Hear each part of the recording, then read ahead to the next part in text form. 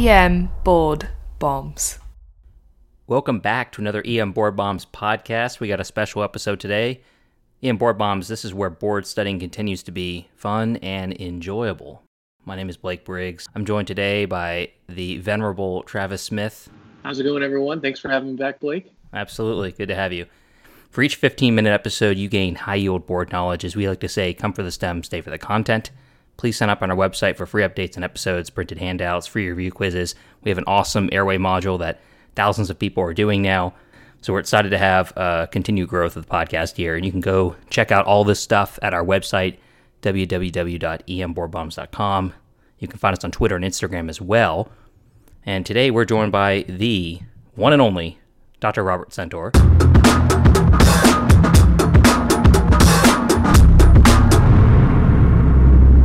We would be honored if you would join us. He's a professor emeritus of medicine in the Division of Internal Medicine, University of Alabama at Birmingham. Just a few hours north of me right now. Just a few. He has over 30 years of clinical experience. Dr. Centor finished his undergrad work at the University of Virginia. He finished medical school at the Medical College of Virginia. And he has served as the president of the Society for Medical Decision Making, the Association of Chiefs of General Internal Medicine, and the Society for General Internal Medicine. He is the chair emeritus of the American College of Physicians, and his research interests have focused in the area of medical decision-making, diagnosis and management of adult sore throat. He has also had a strong interest in clinical problem-solving. He currently has a large interest in podcasting. He's a dedicated blogger, dedicated podcaster. He hosts the Annals on Call podcast. He also appears on multiple other podcasts as well. Recently, he's just been on a spurt of different podcasts, and we are fortunate to fit in his busy schedule. For the record, though, he did save the best one for last. So it's an honor to have you. Thanks for joining us. This is the epitome of my podcast experiences. Absolutely. You never thought you would be on a emergency medicine podcast talking about the Centor criteria. I actually did the original studies in the emergency department. I used to work. There you go. This is the best oxymoron of all time, the non-acute emergency room. That's one way to put it. I can't tell you how surreal it is that I'm on internal medicine boards. I'm on step 2, step 3, family medicine boards, EM boards. That's really weird. Let me say, there was no plan that this was going to be a big deal. Right. This was a little study I did when I was chief resident. Right. Yeah, it's funny how those things start as just something you enjoy, and then it just makes a career out of it. Hey, well, let's dive right into it. We're all known at EM Board Bombs for going straight to the point here. And you mentioned it first, and I've listened to many of Annals on Call podcasts as well as previous episodes where you've been talking in depth about the Centor criteria, but we have to go through it one more time. I know you're probably bored talking about it. I sometimes wake up in the middle of the night, just spit out the criteria, and my wife wakes up and says, "What the hell is going on?" Centor of 1, just no testing. Exactly. So there are 4 components that really represent 3 different things that go on with sore throats. There's lack of a cough, because cough is correlated with viral symptoms, viral URIs, and bacterial are not. Then there's a history of a fever, and we found paradoxically that the history of a fever was better than the temp in the emergency department. And so when the patient says they had a fever, believe them. Now, if they have a temp there in the emergency department, that counts also, obviously. Then tonsillar exudates is really your absolute best predictor. And I'm not talking about little tiny exudates. I'm talking about those big juicy ones. And then that also correlates with tender anterior cervical adenopathy. It's really important as an emergency room physician, when you get to adolescents and young adults, to distinguish between anterior adenopathy and posterior, because posterior is much more likely to be viral, makes you think of mono, acute HIV, things like that. Get 1 point for each. I get real excited by 3s and 4s. Here's the number one thing that I hope everybody remembers. Every single guideline in the world, so if you have a 0 or a 1, don't do a test, don't treat with antibiotics, just pat them on the back, give them symptomatic treatment. And then we can argue about what to do with the 2, 3s, and 4s. Sure. Yeah, that area receives the most debate, I think. But just to reiterate what you're saying and link it to boards, from the practice questions I've seen, from the questions I get from our listeners, and what I've seen, we collaborate, by the way, Bob, with ACEP Peer Review. And from what I've seen with collaborating with them, this certainly comes up on their board tests. You have to calculate a Centaur on the test, and they're always going to trick you. They're always going to trap those people who just throw antibiotics or rapid test everyone. And the 0 to 1, had no further testing. Great. Now, I know from what I've heard in the past, your original research was in the ER, as you said, the non-acute ER, and you were taking care of young adult patients. Typically, your score was developed for young adults greater than 15 years old. And here's another thing that most people forget, and I certainly have had residents forget this, and I think it's forgotten in the emergency department sometimes. This only applies to acute sore throats. Mm-hmm. Somebody who's been sick for 0, 1, 2, or 3 days. Once you get beyond that, it's an entirely different differential, and you should not use the Centaur score, but rather think about it in a totally different way. Sure, absolutely. That is a critical point. Yeah, those are the ones, the differential you talked about earlier, like acute HIV, things like leukemia, stuff like that. And then you get into the ages, the older the person is, depending on their, how long they've had a sore throat for, that differential really expands. Correct. It was 15 or 16 was the cutoff at that time. It was an inner city medical school hospital, and just the people who walked in there. We confirmed it in student health later on, but yeah, that was the population. We did not study pediatrics. We never meant for this to be used in pediatrics, but McIsaac did sort of a adjustment for pediatrics, but I was really only concerned with adolescents and young adults. And just a side note, I don't want to talk about the McIsaac portion too much today, but just for our listeners, the modified McIsaac version has an age addition where it can be used in children greater than 3 years old, and there is a component of age involved, either a +1, depending on the age, a 0, or a -1, depending on how old they are. But you're exactly right. Every guideline and what I've seen too, they agree not to overtreat or overtest for pharyngitis. And I really liked what you said on the Cribsiders recently, which was that the Centaur score has a real value in just reassuring patients. And that plays a big role in terms of it's an assistance of your medical decision making. It's not the only thing you do. Yeah, I think that's been misunderstood by so many people that the greatest value of the Centaur score says we really don't have to worry you're going to get better in 2 to 3 days no matter what we do, or we need to look at you more seriously because you feel sick and you look sick. I think one of the big things in emergency medicine is to think about suppurative complications. And I'm talking mostly about adolescents and young adults, although pre-adolescents can get peritonsillar abscess, but it really peaks in the 15 to 30 age group. And that's where your careful exam really makes a difference. You really do have to go see the patient. You can't just look at a rapid test. And you want to look for asymmetry. And you guys know the physical findings that you see with peritonsillar abscess, but that's really important because you want to treat those rather aggressively. The other thing you want to do is with adolescents and young adults is to worry about a rare complication. And I've written a lot about Lemare syndrome. But just to remind your listeners, Lemare syndrome usually diagnosed about 5 days or so after the onset of the sore throat. And it's unusual because most sore throats get better within 3 to 5 days no matter what you do. And they're getting worse. So anybody who's had a sore throat for 3 to 5 days and is getting worse, you worry about.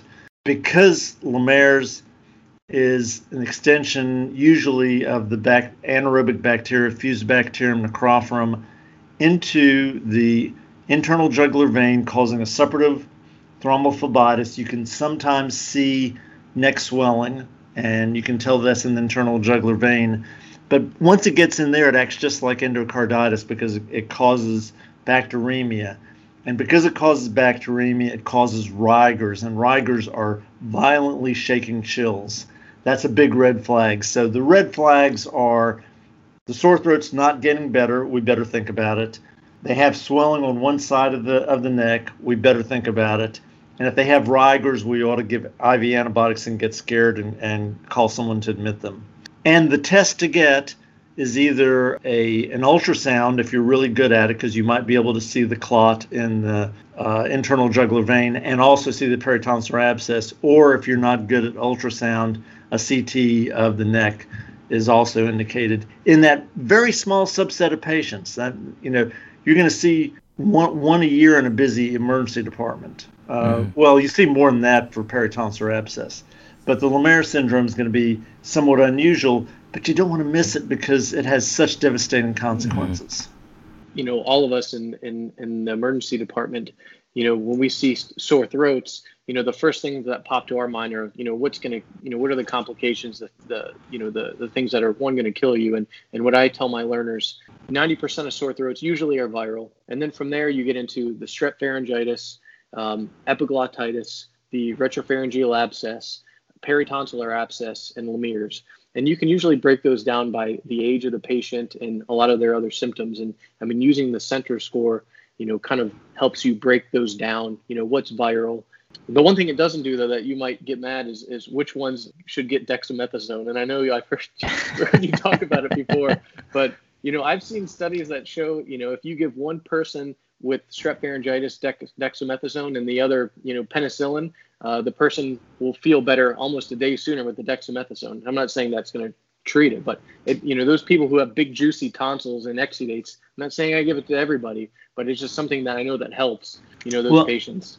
Yeah, I think it helps. It probably does help in the short run, but there are a number of studies about the long-term effects of even that short course of steroids. There was an article in the Annals of Internal Medicine in July showing that there was an increase in sepsis, an increase in GI bleeding, even just from dose of steroids. So I'm against it. I'm not going to convince all the emergency medicine physicians in the country. And that's okay. We don't have to agree on everything. Is there an age, 15 to a 30-year-old? Are those side effects less with that age group? I guess I hadn't seen that, but I'd love to look at it. I don't know. I don't know. They're going to get better pretty fast anyway. And actually, if they have strep and they have a score of 3 or 4, there was a study back in 2000, they get better 2 days earlier with penicillin alone with strep. The other big thing you miss if all you do is a rapid test is you miss Group C strep. And Group C strep, again, for some reason, Group C strep and Fusobacterium pharyngitis really only occur mostly in that 15 to 30 year age group. It's totally irrelevant in pre-adolescence. And when I say 15 to 30, you can be fuzzy on the ends of that. A mature 13 or 14-year-old fits, and a sort of a young 31, 32 fits. But those people are the ones who you have to worry about. Yeah, I want to say that's probably one of the most common cultures that I get back is non-group A beta hemolytic strep. And I'm always like, what do I do with that? Because you look on the IDSA guidelines, and it doesn't really give you a good recommendation on what to do because it's a throat colonizer. So it's like, all right, is that just an innocent bystander? Is this viral? I didn't know what your thoughts on treating that.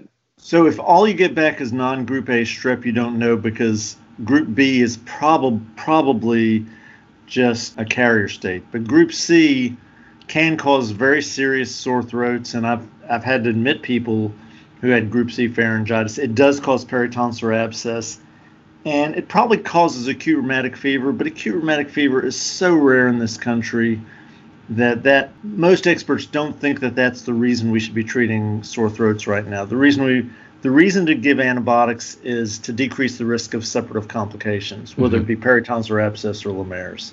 And N equals 200 or so? I mean, is that kind of the number that I've heard thrown around for, preventing a suppurative complication? Yeah, probably something like that. Now, the good thing is if they have Group A or Group C, they get better faster with antibiotics. I suspect Fusobacterium does too, but we'll never prove that, or probably no time soon, because we can't diagnose it most of the time. Yeah, that's true. I mean, unless you're doing anaerobic cultures, which we don't do around here. There's some labs in Denmark that do that. Oh, send it out. It's a send out to Denmark.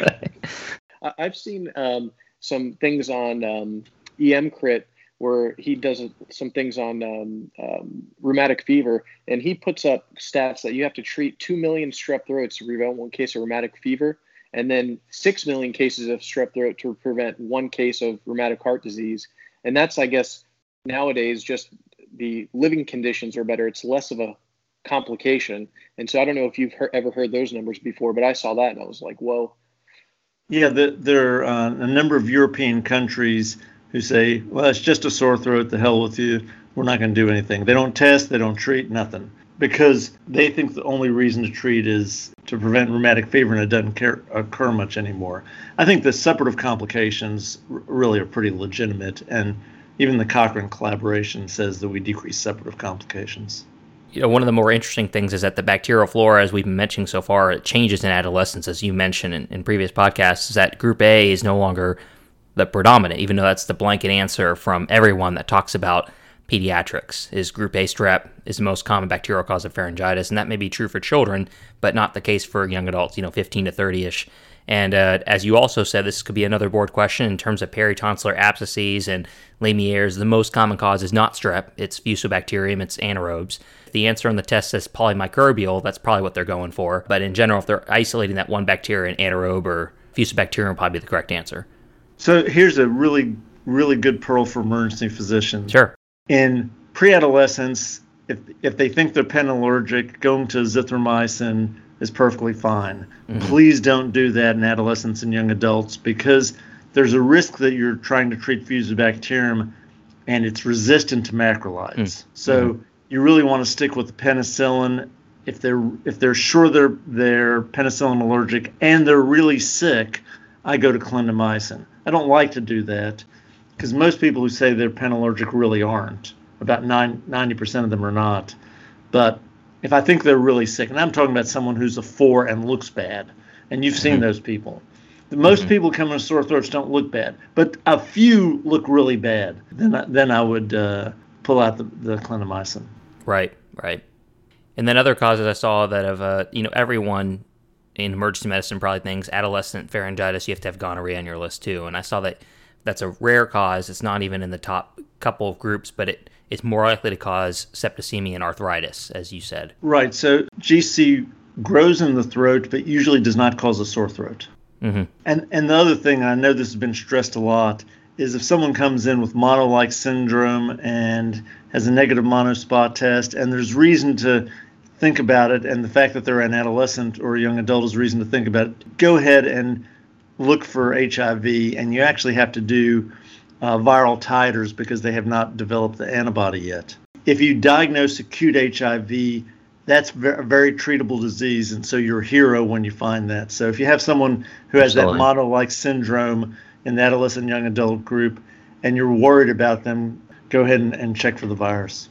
Absolutely. Hey, the good news is that it's still susceptible to penicillin.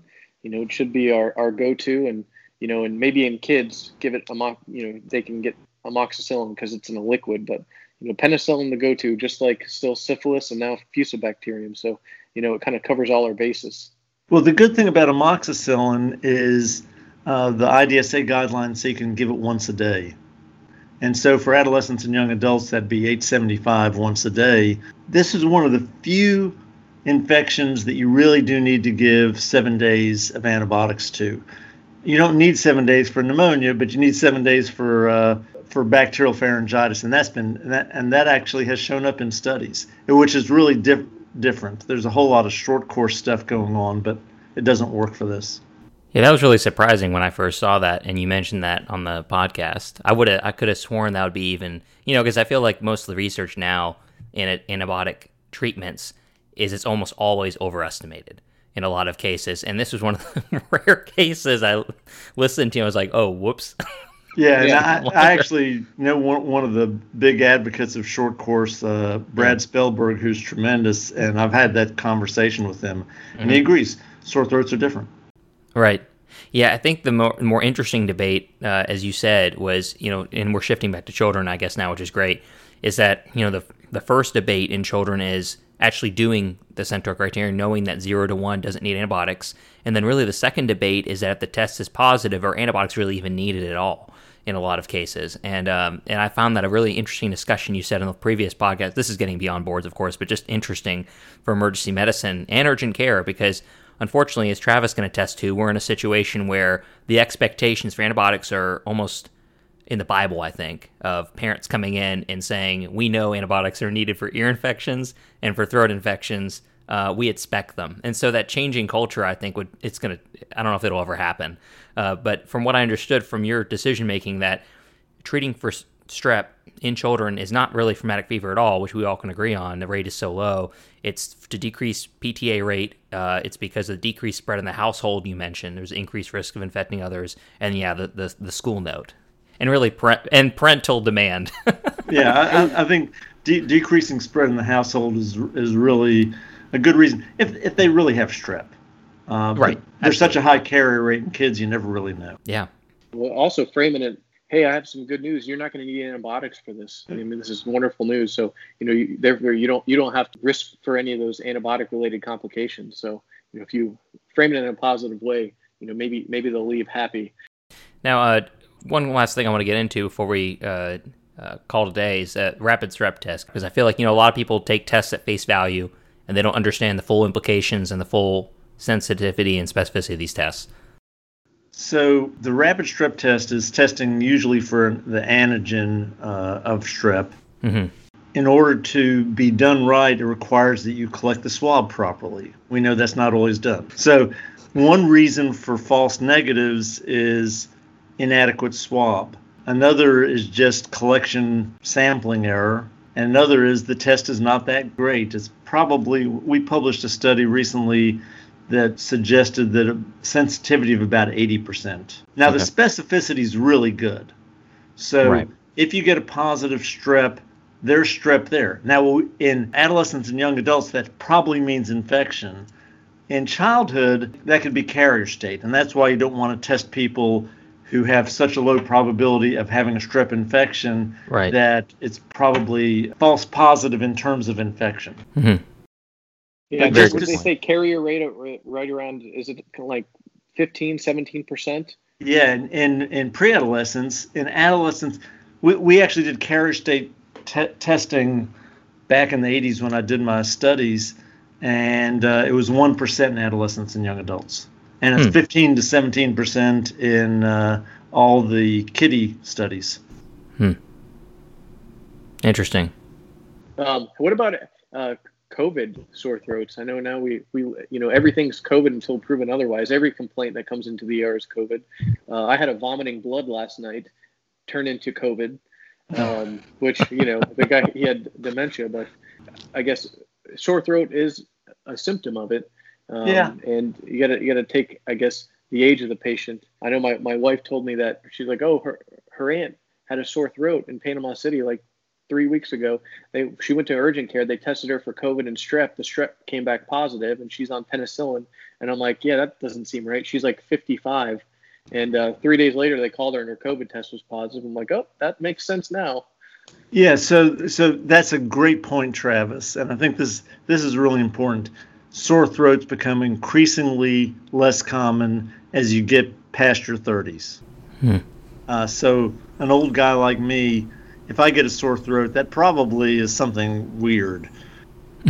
Because we just don't get sore throats. I guess our tonsils have atrophied from too many infections by then or something. I don't understand the biology of why adolescents are so different than pre-adolescents, and why as we get older we get less sore throats. But in a 50-year-old, I'd be very worried about COVID.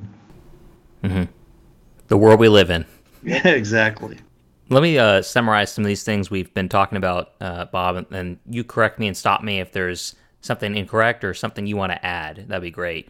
I've assembled a list of things that I feel are going to be the most popular on board test questions. So we've already mentioned calculating the centaur is something you absolutely have to do on boards.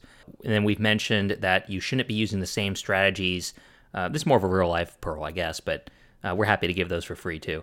You don't want to use the same strategies in kids compared to young adults in terms of knowing the flora differences and knowing the complication differences. Higher complication rate young adults and adolescents due to the, as you mentioned, PTA, Lemierre's complications.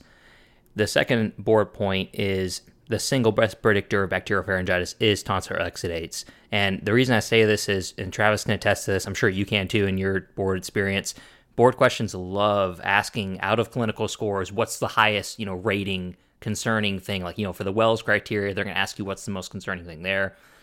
This is one of those things I think they're going to completely ask you, like, what is the most predictive value of the Centaur criteria, and that would be tonsillar exudates. Absolutely. The third point would be, as we mentioned, in terms of applying the Centaur criteria, all the guidelines state if you have a score of 0 to 1, no need for testing. And this is something they're going to rail into on board exams, and they're going to catch all these people who have, unfortunately, never learned about the Centaur criteria, or they misuse it, and they are testing everyone, rapid testing everyone that walks in the office or the ER. It drives me crazy. Gives you nightmares, I'm sure. Waking up middle of the night. I wake up and I hear CeeLo singing to me. Crazy. It's a great pop culture reference. I thought you'd like that. Yeah, I appreciate it. The treatment asked for on the test is, as we talked about, penicillin and amoxicillin. In children, backing up, cephalosporins work too, as you mentioned.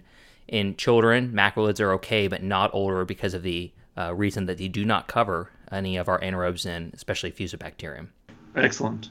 And so far, steroids are not going to be on the test, but in real life, they indirectly are used. No one really knows. Everyone's just controversial on them. The best part about this is, in terms of our podcast, is that it doesn't matter because it's not going to be on the boards. They're never going to give you a situation where you want to give steroids to somebody. It's too controversial. From what I've seen, ibuprofen always comes up. When they ask you on the test, what is going to be the best pain medication for this sore throat, and you're not giving antibiotics to, from what I've seen, it's ibuprofen. It's the wonder drug. Ibuprofen works. Greatest NSAID ever made. For young adults, we've already mentioned, I've hinted at this in the board prep already here, Fusobacterium is the most common bug. For PTA, Lemierre's is much more concerning to worry about, much more common than rheumatic fever. And then one thing we didn't mention in this already, which I think is, unfortunately, it's going to be mentioned on your boards, but post-strep glomerulonephritis, people talk about that a lot. It's hammered in med school. It's not prevented by antibiotics. So when you're giving antibiotics, it occurs at its own rate, but at its own rate, it's super rare in children. Yeah, and it's more likely to occur from skin infection than from tonsillitis. Yes. Yeah, absolutely. And then the last point I have here is that if you have a young adult that is not feeling better within a few days with concerning symptoms that we mentioned, the rigors, the unilateral neck swelling, any pulmonary symptoms, and then 5 to 6 days of just not getting better, they should be going to probably the nearest emergency room, and there should be discussion of CT imaging or ultrasound. I think that you've done a wonderful job of summarizing quickly what I meandered through.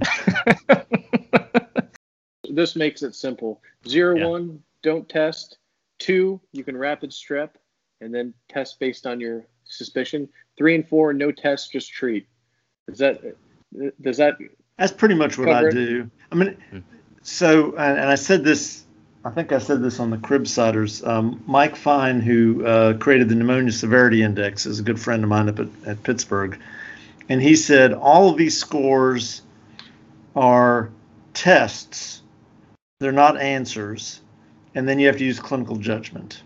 Absolutely. So somebody looks really sick, but their scores too, but they got these big juicy exudates and they got a fever, but they're coughing a little bit and you can't feel any nodes.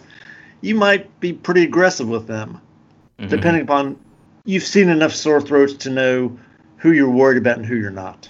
Absolutely. And that's what the students and residents have to learn. That's why they have to see so many sore throats. They think, oh no, another sore throat. But you have to see a lot before you get that instinct going, and that instinct is really important. The more you see, then you become emeritus. Is that right? Is there a number? Yeah, the chief criteria for becoming emeritus is living a hell of a long time. That's great. Well, we love talking about clinical scores. They're popular on boards. I think they're helpful in the right situation. I think you sum it up great. The wider philosophical view of this episode today really goes back to don't abuse clinical scores. And make sure you use them for the right reasons. They are developed for certain reasons, and they have certain inclusion-exclusion criteria. And unfortunately, people just read the abstract and they're done. And they use it incorrectly for the rest of their life. Of course. Anyway, well, it was great having you on the show. I really appreciate you taking the time to be with us, and thanks, Travis, for actually organizing all this. I owed Travis for some reason. Oh, come on. I'll annoy you tomorrow night on Unremarkable Labs. Sounds great. We're doing acid base tomorrow again. Oh, So perfect. Oh boy, that's a medicine topic. if you ever show up at Unremarkable Labs, you've never seen a nerd fest like this. Oh, man. It's so bad. It's awesome. I'll have to try to take the time to join. Sounds great. Well, y'all have a great day. Thank you, too. Nice meeting you. Thanks again. Bye. Thanks, guys. I'll talk to you soon.